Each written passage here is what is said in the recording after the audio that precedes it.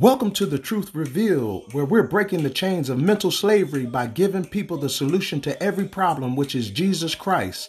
I'm your guide, Mickey Blick, who appreciate you wholeheartedly and thank you for taking the time out of your busy schedule to relax with me and allow the Holy Spirit to reveal truth to those seeking God's face. 2 Chronicles 7:14 states, "If my people which are called by my name shall humble themselves and pray and seek my face and turn from their wicked ways, then will I hear from heaven and will forgive their sin and will heal their land." You are the land the Lord is speaking about, taken from the dirt, an earthen vessel having the breath of the Almighty within you, giving us life. Thank you for joining us today at this very moment. And remember, the mind is like a parachute. It only works when it's open. So pull your cord now and allow the truth to be revealed.